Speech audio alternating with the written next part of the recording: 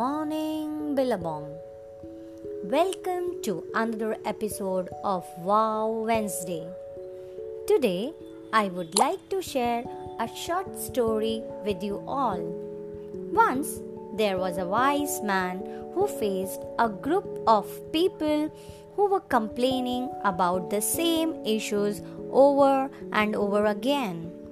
One day, instead of listening to the complaints, he told them a joke, and everyone cracked up laughing. Then the man repeated the same joke, but this time only few people smiled. Finally, the man repeated the same joke for the third time, but this time no one reacted. The man smiled and said, "You won't laugh at the same joke more than once.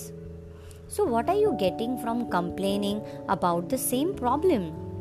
The moral of the story is you are not going to get anywhere if you keep complaining about the same problem but do nothing to fix it. So, my dear students, don't waste your time and energy in complaining and expecting others to continue to react to your complaints. Instead, take action to make a change. Thank you, students, and have a great day ahead.